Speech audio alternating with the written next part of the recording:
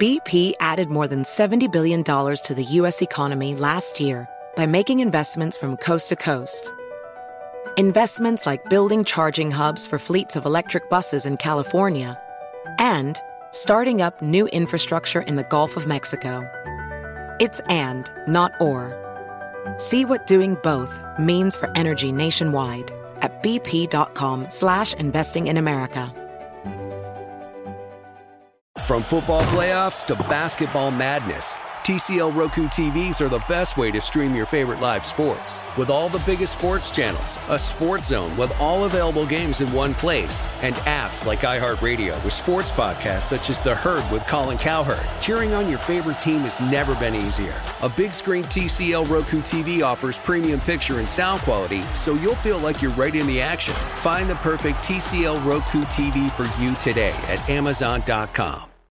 Hey, this is John Ridley. And this is Matt Carey, documentary editor at Deadline. And welcome to Doc Talk. John, we've got a hard-hitting episode today. A lot of controversy. Well, maybe we should put the word controversy in quotes in the documentary field about the nominees for Best Documentary Feature. We're going to get into that with some amazing panelists. You get a shot, but the individuals behind every one of those images, they're complicated and they are human. This has been Doc Talk. Thank you. Great conversation. You. Are you looking to step up to a 4K smart TV? One that gives you unparalleled clarity and picture resolution? Then we've got good news for you, because the Vizio 65-inch V-Series 4K smart TV is now just $348. With all your favorite apps built in, you can stream straight out of the box. You can even sing along to all your favorite music and radio on the iHeartRadio app. Looking for a smaller or bigger screen? Vizio offers unbeatable prices on all V-Series 4K smart TVs. Head to Walmart.com today and score the 4K TV you've been waiting for. The NFL is back, and the NFL app has you covered. So get ready for football all season long and just tap into the NFL app. NFL, baby, let's make it happen. Just tap in to watch your local and primetime games all season, now through Super Bowl 56. For the end zone, touchdown! Get up-to-the-minute news, videos, highlights, stats, and more on all your favorite teams and rookies to watch. Welcome to the NFL. Download to your mobile device today at nfl.com/mobile or in your app store. Certain restrictions and data rates may apply. You can watch the NFL playoffs like a fan, or you can prep like a scout if you listen to the award-winning Move the Sticks podcast. The show's hosted by me, Daniel Jeremiah, and my partner, Bucky Brooks. The two of us are bringing the knowledge from a career as NFL talent scouts to the podcast world so fans can watch and understand the nuances of the game like never before. We'll break down film from the professional and college game to get you ready for the Super Bowl, the draft, and kickoff next fall. Subscribe now and listen to the Move the Sticks podcast on the iHeartRadio app, on Apple Podcasts, or wherever you get your podcasts. Executive producer Paris Hilton brings back the hit podcast, How Men Think. And that's good news for anyone that is confused by men, which is basically everyone. It's real talk, straight from the source. The How Men Think podcast is exactly what we need to figure them out. It's going to be fun, informative, and probably a bit scary at times, because we're literally going inside the minds of men. Listen to How Men Think on the iHeartRadio app, Apple Podcasts, or wherever you get your podcasts. This is the Portland Police Bureau. This has been declared a riot. All persons must immediately leave the area by traveling to the east. At around 10:30 p.m. on May 29th, 2020, a crowd of more than 1,000 people gathered in North Portland's Peninsula Park and marched downtown to the Justice Center, headquarters of the Portland Police Bureau. The direct inspirations for the march were the murders of George Floyd and Breonna Taylor. Many in attendance also had a strong desire to express solidarity with protesters in Minneapolis. That's what brought Chris Wise, a volunteer protest medic, out into the streets that first night. Initially, I came out because as an African American, it was that straw that broke the camel's back on just like one death too many. We are murdered by police and other law enforcement agencies at a rate of 3 to 1 when compared to the average white American. And those numbers get a little funky because, obviously more white people die a year than black people in police-related shootings, but there are also, 6 times as many white people than black people. Tristan, another black Portlander, didn't go out that night, But he watched everything that happened on the live streams. Honestly, like my first impression was that it probably wasn't going to be much. You know what I mean? Like I didn't expect it to blow up the way it did. I kind of felt like, because I've seen it happen in the past where, you know, there'll be some kind of like something happening like nationwide or another city, and Portland will kind of like, you know, show up in solidarity for it, and it might become something, but usually it's kind of like a one-off. So that's kind of what I was expecting. And so I was pretty surprised to see like how quickly it grew, and then also how the police were responding, like in like a very, you know, tear gas kind of way. Mariah is a photojournalist and a lifestyle photographer. She was out at Peninsula Park for the very start of the march. It was the beginning to, you know, something that not a lot of us knew we were going to get into, you know, but gosh, I remember being at Peninsula Park, and it was really great to see everyone there. And like, it just reminds me of some, I hate that it's like a routine thing for us, because it's, you know, why we're still fighting and why we've been fighting so strong. But, you know, when someone gets killed by, you know, via police brutality, everyone meets up, you know, maybe we protest for a few days and like, you know, quote unquote, we go back to like normal life. But, you know, we already haven't been in normal life since it's been a pandemic this whole freaking year. But it was really beautiful to see all the people and all the signs and the speeches. The sidewalks bordering Peninsula Park were filled with different slogans and exhortations written in chalk. One of the most striking statements was, "Make the moment count." As it turned out, the city of Portland took that to heart. The crowd at Peninsula Park marched nearly 5 miles to downtown Portland. There they merged with a crowd that had gathered around the Justice Center. The moment both groups met was powerful. You could taste the energy in the air.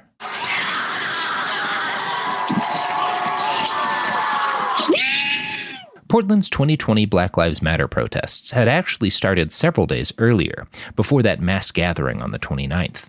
A handful of activists of color had begun occupying the steps of the Justice Center immediately after George Floyd's murder. One of them was Tracy Molina, an indigenous Portlander better known as Koska. Well, I remember it wasn't not long after the George Floyd story broke, a lot of us wanted to do something here, but I think most of the regular organizers kept saying, wait, you know, let's wait for this, let's wait for that.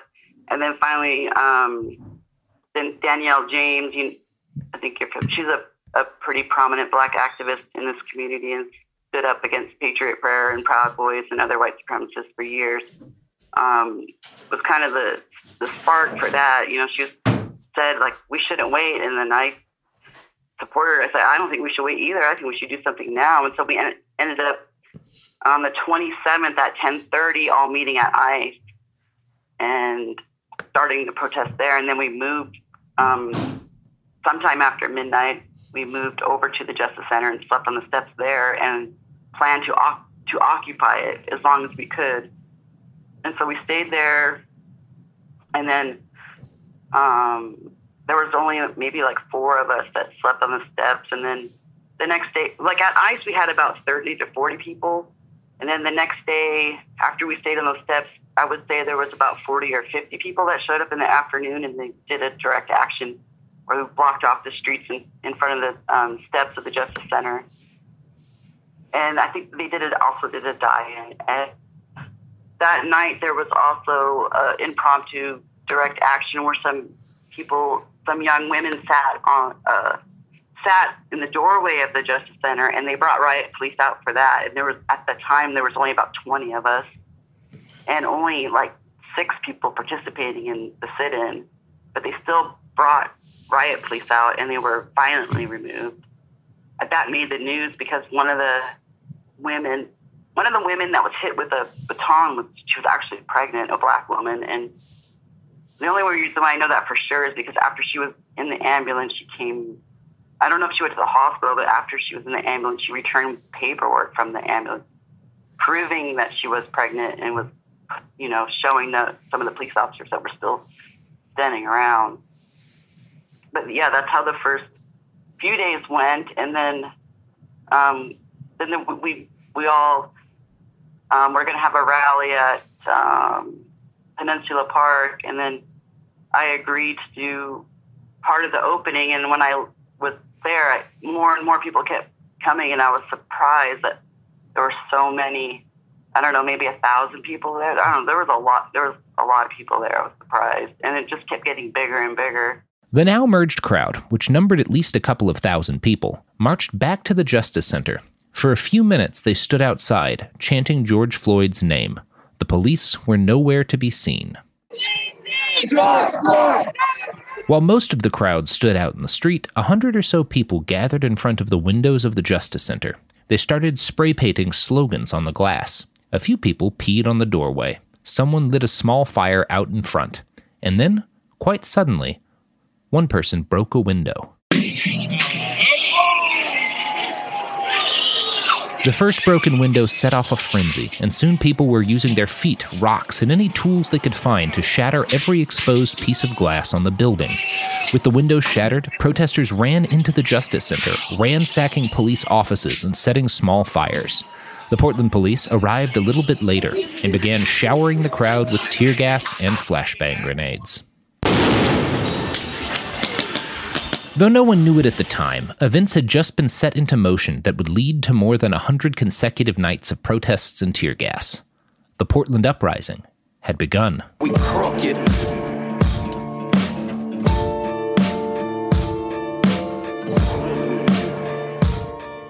We should probably start by talking a bit about the definition of a riot. Legally, anything the cops declare a riot is a riot. May 29th is generally referred to as Riot Night because, after the crowd was dispersed from the Justice Center, hundreds of people ran through the streets of Portland's luxury shopping district, smashing up high-end chain stores while the police chased after them.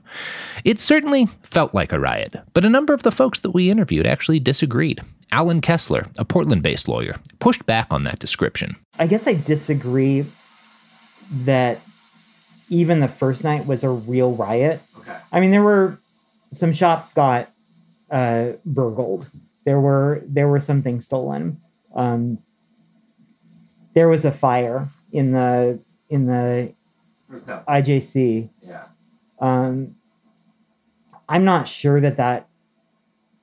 I don't know the intent there, right? Like looking at the fire, looking at the piddly fires I've seen, I don't know if anybody means to burn the buildings down or to. Yeah, I don't know. It didn't seem like it. It doesn't seem it. If I were going to burn down a building, I would use a hell of a lot more accelerant than it seems like people are using. I don't know. I was struck by even on that night. I was struck by. Excuse me. Oh yeah. Time to clip that. Use a whole lot more accelerant out of context. Yeah, please don't. Alan Kessler says. Yeah. I'm trusting you all. Yeah. The freedom's in your hands. We're piping this straight to Andy. So, even that night, I was struck by Commissioner Fritz, who I have absolutely no love for, who seemed just horrified that Gucci got robbed, and didn't seem able to put that in any kind of context. I didn't see that as a riot. I didn't think that people wanted to just break shit. I think even then it was still. It's political. It was a protest, and I wouldn't recommend that people break stuff or steal stuff or set stuff on fire, but I understood the upset, and I just didn't see it in those terms. It didn't seem like, I don't remember that anybody died. I'm sure somebody was hurt, but I don't remember that it was particularly severe that evening. Like I don't remember that as a violent night. I remember it as a night of property damage. And I wasn't making a legal distinction. That was more of a moral argument. Sure. Like, I think people put a moral import behind riot, and I don't think it was that. I don't think it was a breakdown in civilization. I think it was a extremely heartfelt frustration with a system that wasn't meeting people's needs. Mac Smith, a Portland-based activist and live streamer, called it a riot light. I called it like a riot light that night, I think. I was like, that seems like a little kind of a riot light. They broke a couple windows, they sacked the Apple store, of course, some opportunities is going to, take that opportunity. If things are getting broken, someone's going to rob the Apple store. It's dumb because you're going to get caught, but go ahead and rob the Apple store. But, that's kind of what I thought of it. Like some stuff's going to get broken. That's what happened. And I actually thought the police, I thought there was going to be some change, which we saw a couple of things. Like they started talking about, canceling the DVRT and the cops in schools and things like that. And since then it's been fairly tame and we haven't seen a whole lot of progress. So, I felt like it worked a little bit. The point Mac made is one that a lot of activists would agree with. Property damage, they argue, is not nearly in the same moral realm as injuring or killing human beings. Mac himself was not out on the 29th, but he was most directly inspired to start protesting because of something else that happened that day, hundreds of miles south of Portland, in San Jose, California. There was a guy named Derek Sanderlin in San Jose, and he was protesting he was protesting against the murder of George Floyd in solidarity with Minneapolis.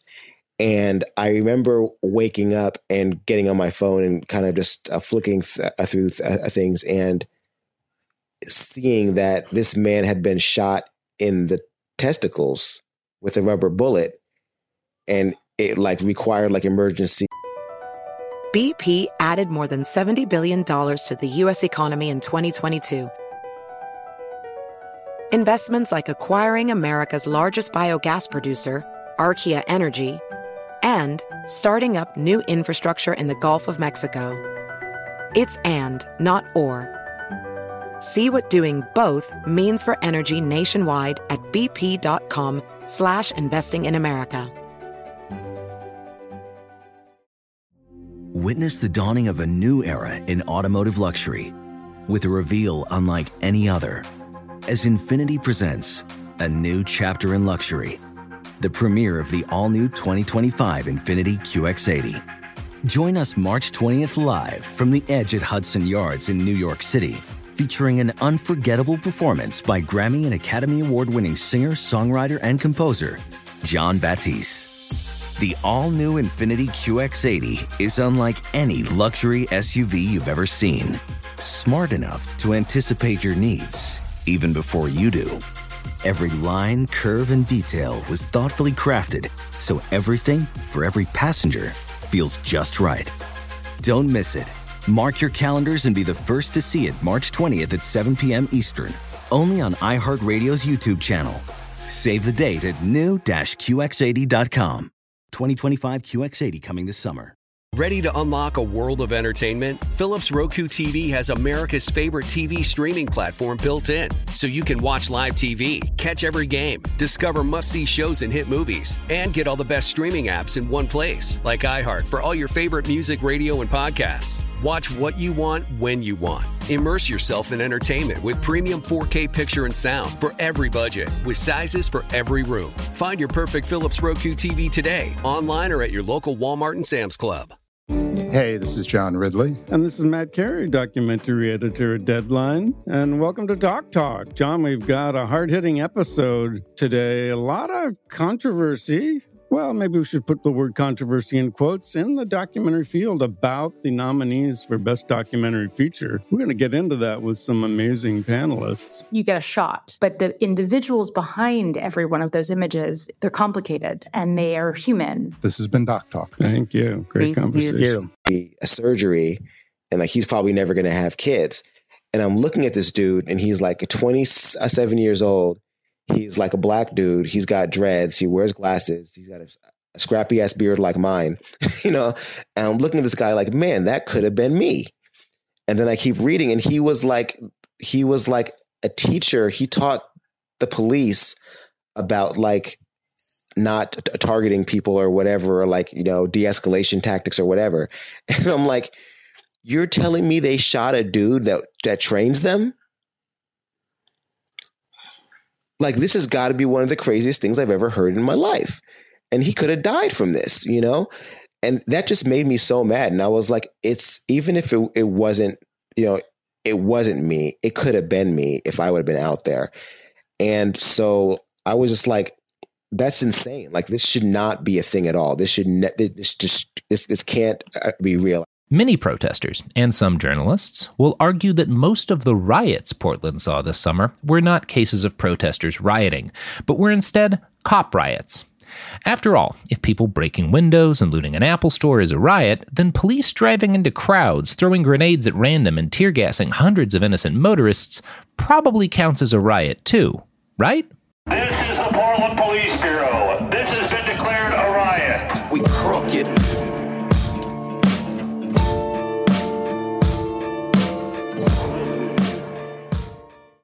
When P.T. Barnum's Great American Museum burned to the ground in 1865, what rose from its ashes would change the world.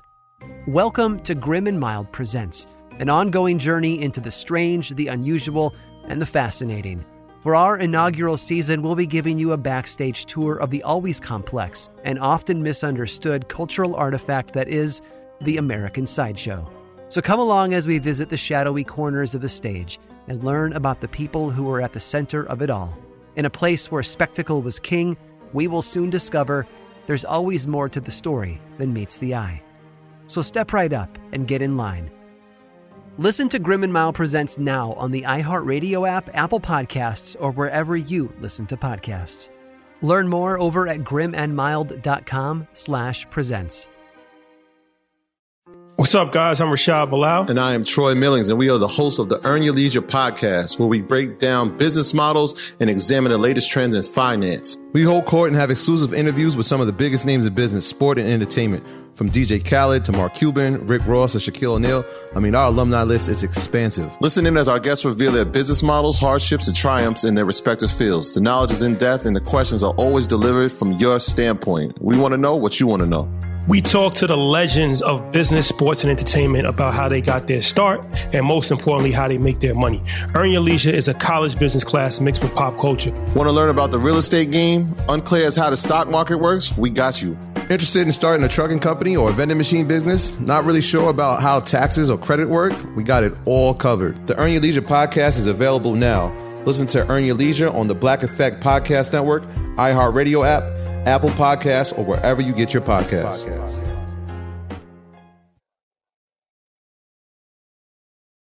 This is Roxanne Gay, host of the Roxanne Gay Agenda, the bad feminist podcast of your dreams.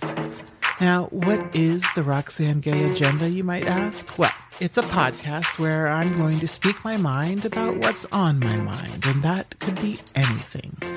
Every week, I will be in conversation with an interesting person who has something to say. We're going to talk about feminism, race, writing in books and art, food, pop culture, and yes, politics. I start each show with a recommendation. Really, I'm just going to share with you a movie or a book or maybe some music or a comedy set, something that I really want you to be aware of and maybe engage with as well. Listen to the Luminary Original Podcast, the Roxanne Gay Agenda, the Bad Feminist Podcast of your dreams, every Tuesday on the iHeartRadio app, Apple Podcasts, or wherever you get your podcasts.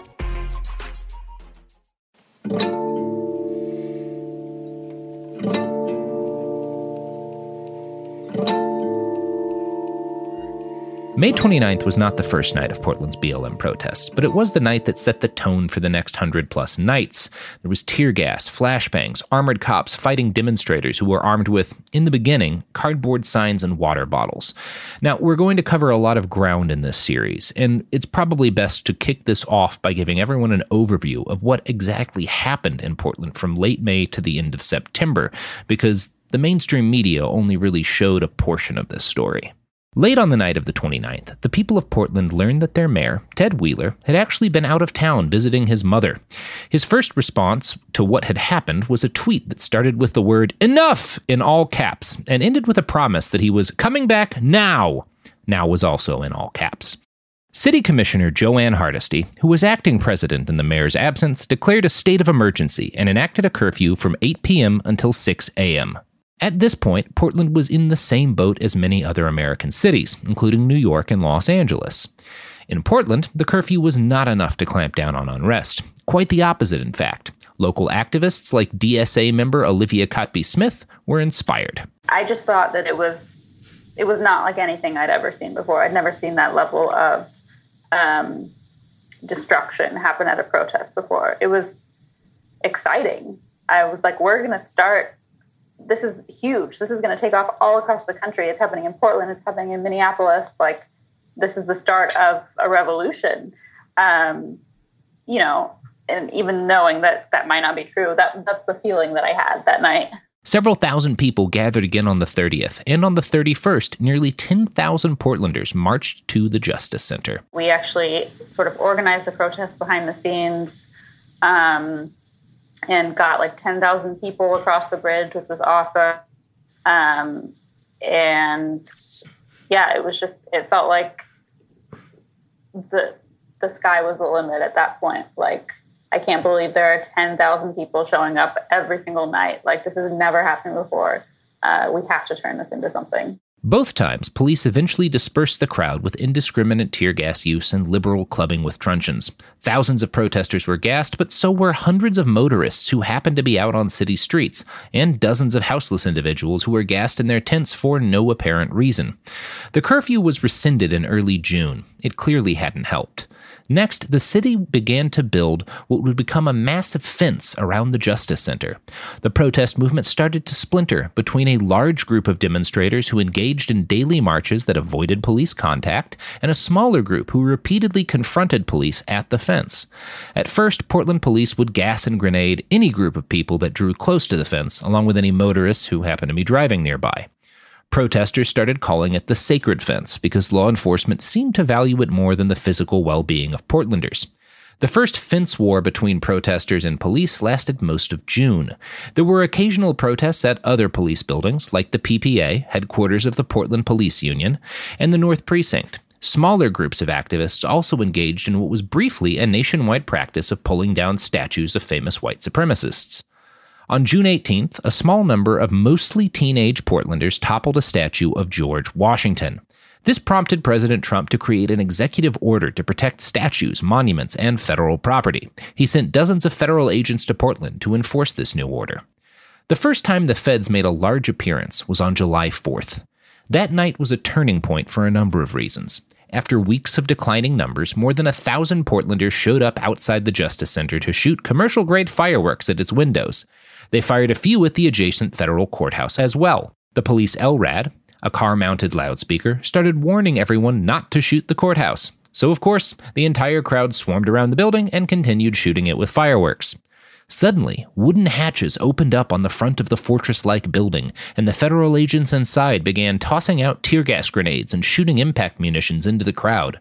For a few minutes, the scene resembled a cross between an acid trip and a medieval siege, with protesters bombarding the courthouse with fireworks while the feds inside pumped out gas and riot munitions. This is oh, Jesus Christ. Yeah. Friday night, everybody. Eventually, the fight spilled out into the street, and for several hours, Portland police and Department of Homeland Security agents engaged in a running battle with hundreds of protesters. Fireworks provided the activists with their first weapon that could disrupt a police riot line, while law enforcement responded by escalating physical violence even further. I was walking up from the JC up towards the park blocks, and there was a person who was essentially having an asthma attack in a cloud of tear gas. And they had one buddy with them, and it was just such an impossible project for that one buddy to sort of haul them out of tear gas while they're having an asthma attack and like a panic attack and really having a rough time. Everything got more serious after the 4th. Federal agents started responding to protests downtown more often than the Portland Police Bureau. A week later, federal agents almost killed a protester named Donovan Labella by shooting him in the forehead with a less lethal round. Slowly, the mainstream media began to realize that something strange and terrifying was happening in Portland. The national interest was finally piqued a few days later when camo-clad feds in a rental van started kidnapping people off the streets. In early July, the 4th accepted, most nightly protests only numbered a few dozen to 100 or so protesters. But national media and the specter of federal snatch vans panicked Portland's liberal majority. By mid-late July, thousands upon thousands of protesters were showing up in the street every night. The time between July 18th to the 30th, dubbed the Fed War, is the stuff most Americans saw from Portland in the news. Moms and dads, veterans, doctors, chefs, and students gathering in front of the federal courthouse, chanting demands, banging on doors, setting fires, ripping off plywood covering the windows, and repeatedly tearing down that massive fence. Whenever the federal agents came out, a shield wall of protesters would form, deflecting metal tear gas canisters and flashbangs up into the air. People armed with leaf blowers directed gas back at the feds. In response, the feds started using experimental new weapons, including a pesticide sprayer jerry-rigged to spew poison gas. Seeing the police attack people, especially the feds, when they came and started attacking people like in the smoke after I got like a gas mask and started going into the smoke, and seeing what was going on in there, I was pretty disturbed by seeing the way that they were like beating people under the cover of tear gas. That was a surprise for me. I'd heard people saying, I got my ass kicked in there, but I didn't know it was going down like that. As July came and went, so did the visible federal presence downtown. Most of the more liberal types packed it up, calling the protests a success. But while the days of walls of camouflaged feds had temporarily ended, despite reports of their withdrawal, federal presence in Portland lingered on for weeks. Dedicated activists were not fooled by the faux withdrawal. They knew the work was far from over. Throughout August, protesters gathered in front of police precincts, city buildings, and Portland's ICE facility. Sometimes they engaged in property damage, but more often they just stood in the street, yelling at the cops until they were inevitably charged by riot lines. It was in August that Portland first saw right-wing counter-protests, generally framed as Back the Blue or MAGA gatherings. Sometimes these escalated into street brawls between Proud Boys and left-wing activists. On several occasions, Proud Boys and other right-wing vigilantes threw homemade explosives and shot paintball guns into crowds. Live rounds were even fired into the air and into crowds.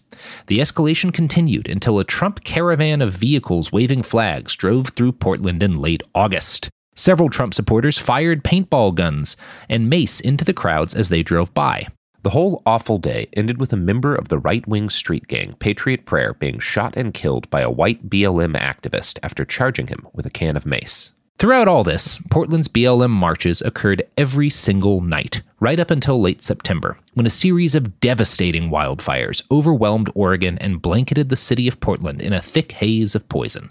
The nightly marches were halted, and the various mutual aid organizations that had started up to service the protests turned their efforts to meeting the needs of evacuees. Meanwhile, right-wing activists blamed the fires on Antifa and spent several days setting up illegal armed checkpoints and threatening people with rifles. When the rains came and the air cleared, the protests started up again. They were no longer nightly affairs, but they've remained regular occurrences ever since. And all of this begs the question, why Portland? All 50 U.S. states hosted Black Lives Matter protests during the summer of 2020. Many cities saw mass demonstrations. And while 93% of BLM protests were considered peaceful, numerous cities saw rioting, exchanges of gunfire, and even had buildings burnt down. But no city in the United States had as many continuous nights of protest as Portland. No city saw thousands of its citizens lay a weeks-long siege of a federal courthouse. No city experienced a 1,000-person street fight between right and left-wing demonstrators.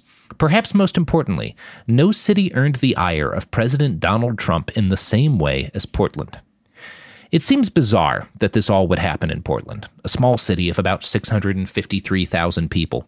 How did it grow to become one of the most active front lines in a national battle for black lives and against white supremacy? It actually makes a lot of sense once you scratch beneath the surface a bit. Here's Tristan again. Oregon was kind of founded as like something of like a white utopia, like a place for the white man to really like find his destiny, right? And like conquer this, this continent. And I think that's just kind of like, it's just like baked into the culture here where even like the love of the outdoors isn't like a love of keeping the environment like healthy and like balanced is just like a very like commodified, like we deserve this, we deserve to live in this beautiful place and we're the only ones who know how to like take care of it. And obviously that's like mellowed out a little bit over the, decades, but I think that's still basically like what like, it's like the undercurrent, that's like behind most of what goes on in Oregon. You can learn a lot of what you need to know about Oregon's history of racism by studying one of the state's founders, Peter Hardman Burnett. As a young man in Tennessee, he murdered a black person with a booby trap as revenge for petty theft. In 1843, he helped organize the first great wagon train of white people that headed to the Oregon Territory. He was elected to the provisional legislature and served as the territory's first Supreme Court justice.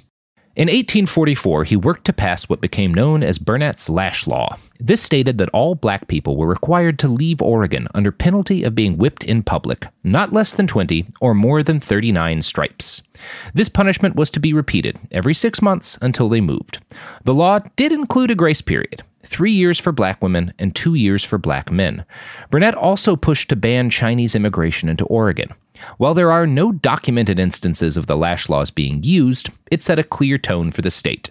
Burnett's Lash Law reflected the values of the first white people who moved to Oregon. They were abolitionists in that they hated slavery, but they only hated slavery because they were revolted by the thought of living near black people. In 1848, the Oregon territorial government passed a law that banned any, quote, Negro or mulatto from living in Oregon. In 1850, the Oregon Donation Land Act gave whites and half-breed Indians their, quote, 650 acres of land from the government. All other people of color were banned from the land grants. Oregon was finally made a state in February 1859. Under its constitution, quote, no free Negro or mulatto not residing in this state at the time of the adoption of this Constitution shall ever come, reside, or be within this state, or hold any real estate, or make any contract, or maintain any suit therein, and the Legislative Assembly shall provide by penal laws for the removal by public officers of all such free Negroes and mulattoes, and for their effectual exclusion from the state, and for the punishment of persons who shall bring them into the state, or employ or harbor them therein. Oregon remains the only state in the Union that ever banned black people from living there. Now, things have gotten better since 1859, but better is a low bar, and Portland remains the whitest metropolitan area in the United States. 77% of the population is white.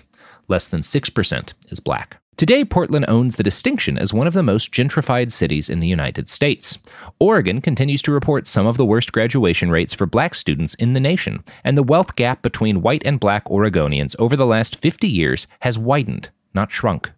I moved to Portland like 5.5, 6 years ago, I think. And from where? I did from Northern California. Gotcha. Bay Area. Mm-hmm.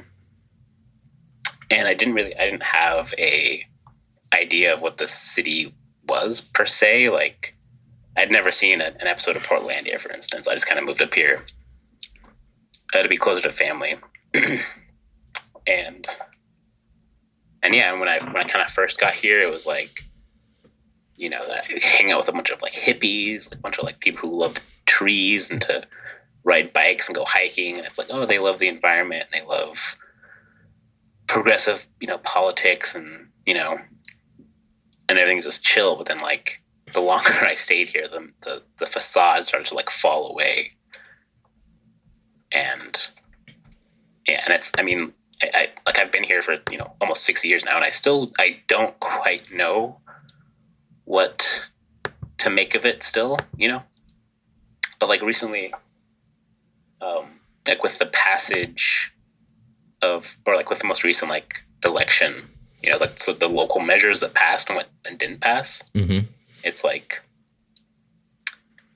Oregon loves to have a black friend. Like that's what they like. They like to have somebody they can point to and be like, look, I'm not racist, but they're not interested in actually like challenging the like white supremacist like power structures that actually like benefit them. And if you like, if you agitate them on that, they just, you know, that's when like the Pacific Northwest like passive aggressiveness like kicks in, and they just like kind of like try to ignore you, but secretly they're totally fucking pissed off that you would dare to like insinuate that they're racist. But yeah, that's like, it's a really complicated thing, and I still quite haven't figured out like what makes white people tick here, but it's, you know, it's messy. Another activist we interviewed, Courtney, is an indigenous Hawaiian person who moved to Oregon when she was 17. She recalls being stunned by how white her school was. I ended up going to Oregon City High School, which was insane. I was the only non-Hispanic person that was at that school.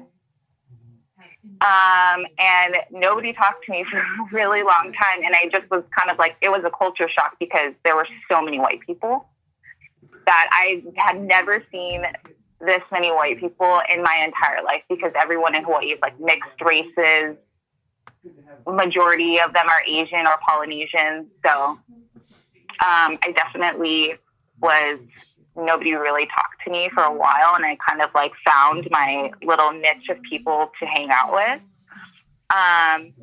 But yeah, just even living in that area, I would get a lot of weird looks, and yeah, just not the most friendly people to be around.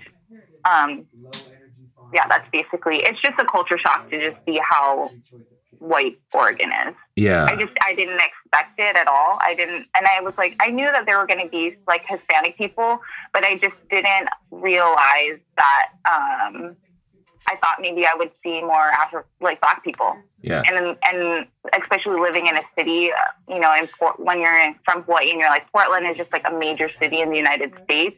And then coming here and not really seeing the mix of cultures was just kind of shocking. Tristan described the racism in Portland as unique in a subtle way. It's very covert, or it tries to be very covert, and it's very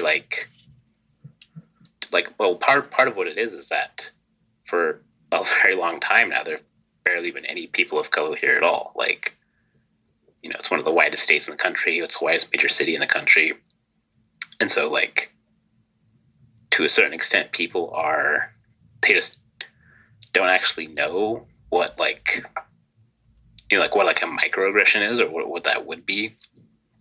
I had to experience, just a year and a half ago, maybe, I was out with this group, these forest defender type people, and every year they go out and host this big camp out, and go out into the woods and do surveys and stuff like that, and try to collect data they can use to fight timber companies and shit. And someone just dropped the N-word just 5 feet from me, just in casual conversation, and then I had to address the camp at breakfast, and I was okay, so just don't say that word. There's no even if you're just telling a story, there's no appropriate context for a white person to say that. And that's one of the reasons why I don't go to those fucking campouts anymore. But it's that. It's they just don't, they haven't been around Black people or people of color in general, and they just don't know what to do. And of course, the racism that pervades Portland is present in the Portland Police Bureau. Despite Black people making up, again, less than 6% of the population, Portland police use force on Black people more often than people of any other race. Portland police are 5 to 14 times more likely to shoot impact munitions at and to forcibly restrain Black residents. At one point in the late 60s, Black Portlanders accounted for nearly half of PPB's arrests. Portland's Black community has been fighting against this kind of racist violence for decades. Here's Max Smith again. For me, the battle with the police began, in the hip hop field. There was an event here in Portland that happened maybe 6 or 7 years ago, that happened at a venue called the Blue Monk. And it was a pretty big deal, and I was there, and I had friends who were performing at the show, and the police essentially came under the guise of a capacity violation and brought like 7 cars and 20-something officers and shut the whole street of Belmont down, and that bar eventually actually ended up closing shortly after that. And it was a huge deal. They made a huge deal about a small thing, and it went like into like national news. And even prior to that, we had been really combating the efforts of the police to kind of shut down or stifle hip hop events in the city. Every time we wanted to have a hip hop event, it became like, like a world war, to the point that it ended up actually being a protest about the hip hop community here. And so that was a fight that we had as far as hip hop music in clubs, as far as hip hop events, as far as live music.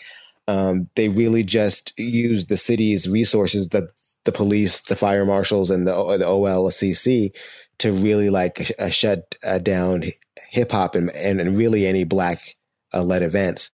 Lawyer Alan Kessler has done a lot of digging into the early history of the Portland Police. His research has revealed a century-long history of Portland police involvement with hate groups, most particularly the Ku Klux Klan. I think it was last Memorial Day. I spent the whole weekend in the Oregonian archives, basically living through World War II. It wasn't fun. And it's outrageous. Like the Klan was on, there was a front page column, talk to a Klansman every day for like a week. Across America, BP supports more than 275,000 jobs to keep energy flowing. Jobs like updating turbines at one of our Indiana wind farms and producing more oil and gas with fewer operational emissions in the Gulf of Mexico. It's and, not or. See what doing both means for energy nationwide at bp.com/investing in America. Witness the dawning of a new era in automotive luxury with a reveal unlike any other as Infiniti presents a new chapter in luxury, the premiere of the all-new 2025 Infiniti QX80. Join us March 20th live from the Edge at Hudson Yards in New York City, featuring an unforgettable performance by Grammy and Academy Award-winning singer, songwriter, and composer, Jon Batiste. The all-new Infiniti QX80 is unlike any luxury SUV you've ever seen. Smart enough to anticipate your needs, even before you do. Every line, curve, and detail was thoughtfully crafted, so everything for every passenger feels just right. Don't miss it. Mark your calendars and be the first to see it March 20th at 7 p.m. Eastern, only on iHeartRadio's YouTube channel. Save the date at new-QX80.com. 2025 QX80 coming this summer. Ready to unlock a world of entertainment? Philips Roku TV has America's favorite TV streaming platform built in, so you can watch live TV, catch every game, discover must-see shows and hit movies, and get all the best streaming apps in one place, like iHeart for all your favorite music, radio, and podcasts. Watch what you want, when you want. Immerse yourself in entertainment with premium 4K picture and sound for every budget, with sizes for every room. Find your perfect Philips Roku TV today, online or at your local Walmart and Sam's Club. Hey, this is John Ridley. And this is Matt Carey, documentary editor at Deadline. And welcome to Talk Talk. John, we've got a hard-hitting episode today. A lot of controversy. Well, maybe we should put the word controversy in quotes in the documentary field about the nominees for Best Documentary Feature. We're going to get into that with some amazing panelists. You get a shot, but the individuals behind every one of those images, they're complicated and they are human. This has been Doc Talk. Thank you. Great conversation. And every other day they had the Klan on the front page anyway. But that, that was like, it was incredible. During the war, basically every adult white dude had a little star badge. The police would basically deputize anybody, or people would just go get badges made. So everybody in town had a badge. There were lots of articles in that time frame about fake police officer pulls over so-and-so and they sue. In 1923, a Portland Telegram article reported that the Portland Police Bureau was, quote, full to the brink with Klansmen. The police bureau actually deputized 100 Klansmen, handpicked by the local Grand Dragon, and designated them Portland Police Vigilantes. This was before the PPA existed, but the tradition lives on. In 2010, Portland police officer Mark Kruger was suspended for erecting a memorial to 5 deceased Nazi soldiers on city property. The PPA successfully sued for him to be reinstated and given an apology. When he quit in early 2020, he was the highest paid police officer on the force. I asked Mariah, a lifelong Portland resident, what her earliest memory of the police was. Here's what she told me. I would say it was when I was a child, honestly. I've had some family stuff, and a family member have to go to prison. So I remember some like vaguely stuff, like remember then as far as like police brutality wise. The very first like murder I remember was Kendra James. That happened like a mile from my house. And I want to say I was like 10 at the time. Kendra James was a 21-year-old black mother of 2. She was killed under suspicious circumstances during a traffic stop. Her killer, Officer Scott McCollister, fired a single shot when James attempted to drive away from the traffic stop after the motion of the vehicle caused him to fall. A number of the statements he made in court were inconsistent with physical evidence required from the shooting, and we don't really know exactly what happened. Among other things, the police argued in court that Portland police were trained to, quote, shoot as they fall. Obviously, F the police is how I grew up. My dad is a huge like Tupac fan, so like I would grow up on hearing Tupac lyrics all the time about screw the police and everything. So that's how I like grew up. Yeah, is to like not interact with them. Yeah, I've grown up, you know, how a lot of us, you know, people who are Black feel like, you know, when we're being followed, profiled, all that. I mean, I got profiled today in a store. Like it still happens. It's been going on since a kid. I don't know when it will stop, but you know, it still goes on. Officer McCollister was acquitted in federal court. He got to keep his job. But even if he had been fired for the shooting, the firing might not have stuck. Nationwide, 25% of police officers fired for misconduct are reinstated because of union-mandated appeals. Over the years, this has included an officer who challenged a handcuffed man to a fistfight for his freedom, and a cop who sexually assaulted a young woman in his patrol car. In many cities, the number of police reinstated by union appeals is much higher than 25%. 70% of fired San Antonio officers are reinstated because of union appeals. The number is 62% for Philly cops and 50% for Minneapolis cops. This is part of why the people of Minneapolis burnt the 3rd Precinct to the ground after George Floyd's murder. They knew from experience that it was extremely likely Derek Chauvin, Floyd's killer, would not just avoid prison, but would soon be back on the street with a badge. In fact, as soon as Derek Chauvin and the other officers responsible for George Floyd's death were fired, police union head Bob Kroll started fighting to have them reinstated. He was concerned that they had been, quote, terminated without due process. Kroll was oddly unconcerned that the same thing was true of Mr. Floyd. The fact that police officers are extremely difficult to fire, even when they commit murder or rape on the job, is a national problem. But it is a national problem that traces back to a single place. Where else? The city of Portland, Oregon, and more specifically, to the Portland Police Association. We crooked.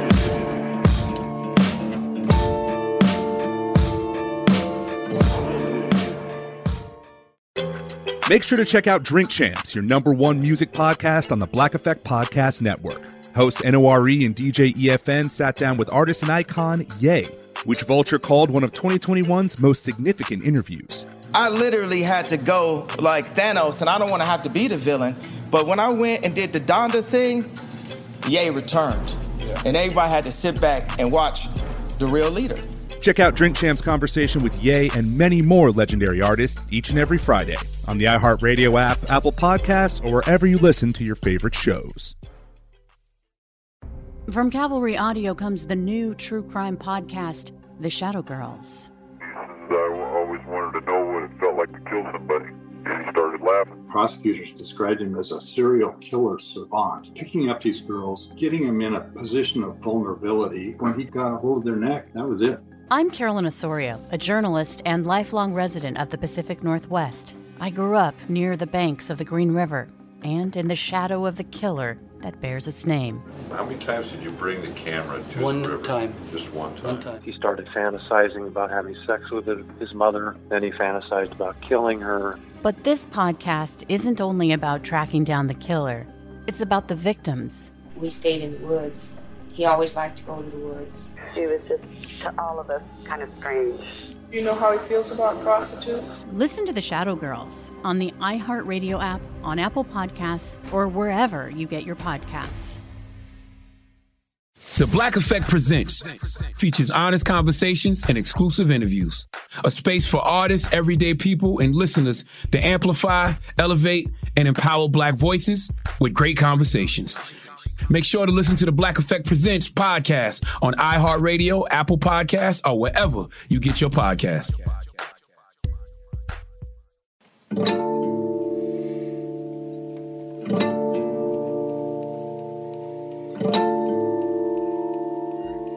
The Portland Police Association, or PPA, is Portland's police union.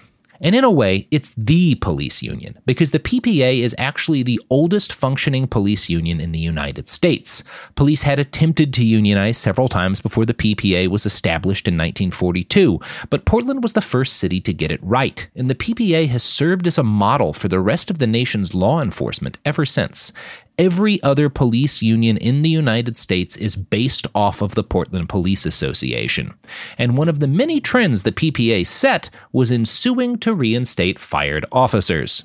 This story starts on the night of March 12, 1981, when two Portland police officers from the North Precinct dumped 4 dead possums in the doorway of the Burger Barn, one of Portland's few Black-owned businesses.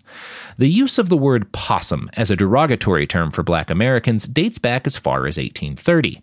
The owner of the Burger Barn, George Powell, called the police commissioner to report the incident and claimed that it was only the latest example of police harassment his business had faced. An internal investigation was opened, and the officers responsible, Ward and Galloway, admitted their guilt immediately.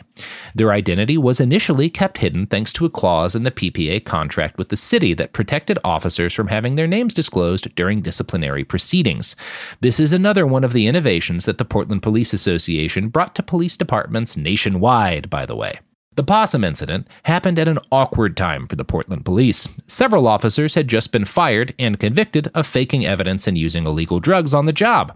Nearly 100 criminal cases had to be thrown out because of falsified evidence. Public opinion of the police bureau was low, and when Portlanders started marching and demonstrating to demand that officers Ward and Galloway be fired, the police commissioner was only too happy to oblige them. Enter Stan Peters, the most powerful union president Portland has ever had. Peters took to every local news show in town. He circulated petitions. He even organized a mass protest march made up of Portland police officers and their families. He forced the city government into arbitration, which ended with both officers being rehired and given back pay. There's actually a book about the Portland Police Association, Pickets, Pistols, and Politics. Alan Kessler informed us of its existence. Here's what it says about the court case that resolved the possum incident. Quote, "The City of Portland versus Ward and Galloway case is still the leading police discipline case in the United States, and in labor law circles is the arbitration decision referred to the most often. Its legal nomenclature is simply City of Portland." And so in the end, it really isn't that odd that the city of Portland wound up as ground zero for a battle against white supremacy and police brutality, and a battle for Black lives. It's actually been that for a very, very long time. As much as people have just kind of started to contextualize how Antifa has been fighting against these chuds here for years, you know, it actually isn't just the last couple of years where it's been in the news. This has been going on for decades in Portland. There's always been a level, especially like in Southeast Portland, there's always been like, even like in the 80s, there's been like, you know, these white skinhead groups and the Sharps. And it's always kind of been like a race war between the white folks in Portland, especially in the Southeast. Over the course of the summer of 2020, Portland's wounds were exposed to the world. After George Floyd's gruesome murder accelerated long-brewing unrest across the country and even the globe, the Northwest's liberal bastion was forced to reckon with its own deeply anti-black traditions, while also becoming an unlikely epicenter in a movement for black lives that had taken the world by storm. Thousands took to the streets in a battle that would be fought against a corrupt police force, Trump's federal agents, right-wing vigilantes, and even at times between protesters themselves. Through it all, people banded together to support each other and build the infrastructure that would propel the city to 100-plus days of protests that even the strongest tear gas couldn't end. In the next episode, we will delve into how a disorganized crowd of angry Portlanders turned themselves into a movement that could stand up to the worst violence the Trump administration could throw at it. Word to grandpops who couldn't fathom the Obamas. I don't hate America, just a man, she keeps her promises. 20 teens looking like the 60s, it's crazy. A nationwide deja vu, what my people supposed to do. Go to schools named after the Klan founder. Word round town is I don't see why we frowning. Native American students forced to learn about Winnow Sarah. How is that fair, bruh? Some heroes unsung and some monsters get monuments built for them, but ain't we all a little bit of monster? We crooked. Man, your heroes are worthless. And man can show try, but only God gives purpose. You crooked.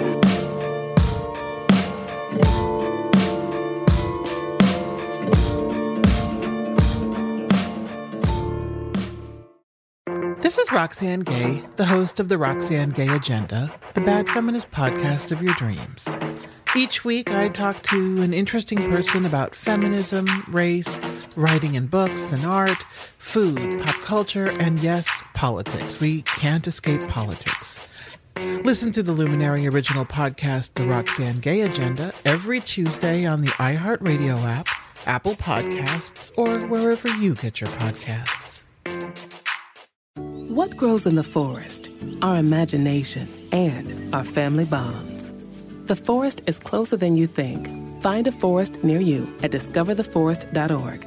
Brought to you by the United States Forest Service and the Ad Council. Look through your children's eyes, and you will discover the true magic of a forest. Find a forest near you and start exploring at discovertheforest.org. Brought to you by the United States Forest Service and the Ad Council. Infiniti presents a new chapter in luxury, the premiere of the all-new 2025 Infiniti QX80, live March 20th from the Edge at Hudson Yards in New York City, featuring a performance by John Batiste. The all-new 2025 Infiniti QX80 is an SUV designed to help every passenger feel just right. Be the first to see it March 20th at 7 p.m. Eastern, only on iHeartRadio's YouTube channel. Save the date at new-QX80.com. Don't miss it. 2025 QX80 coming this summer. Ready to unlock a world of entertainment? Philips Roku TV has America's favorite TV streaming platform built in, so you can watch live TV, catch every game, discover must-see shows and hit movies, and get all the best streaming apps in one place, like iHeart for all your favorite music, radio, and podcasts. Watch what you want, when you want. Immerse yourself in entertainment with premium 4K picture and sound for every budget, with sizes for every room. Find your perfect Philips Roku TV today, online or at your local Walmart and Sam's Club. Hi, I'm Antonia Blythe, and this is 20 Questions on Deadline. Joining me today is Alison Brie. Welcome, Alison. We got second place in my 7th grade lip sync contest for one of the songs on that album. The one that was like, "You've already won me over." Oh, that's a good one. Yeah. It's a very slow. Of all the options. In spite of me. Like, what did we do? It's so slow. Don't forget to listen to 20 Questions on Deadline. Thank you again, Alison. Thank you. Are you looking to step up to a 4K smart TV? One that gives you unparalleled clarity and picture resolution? Then we've got good news for you, because the Vizio 65-inch V-Series 4K smart TV is now just $348. With all your favorite apps built in, you can stream straight out of the box. You can even sing along to all your favorite music and radio on the iHeartRadio app. Looking for a smaller or bigger screen? Vizio offers unbeatable prices on all V-Series 4K smart TVs. Head to Walmart.com today and score the 4K TV you've been waiting for.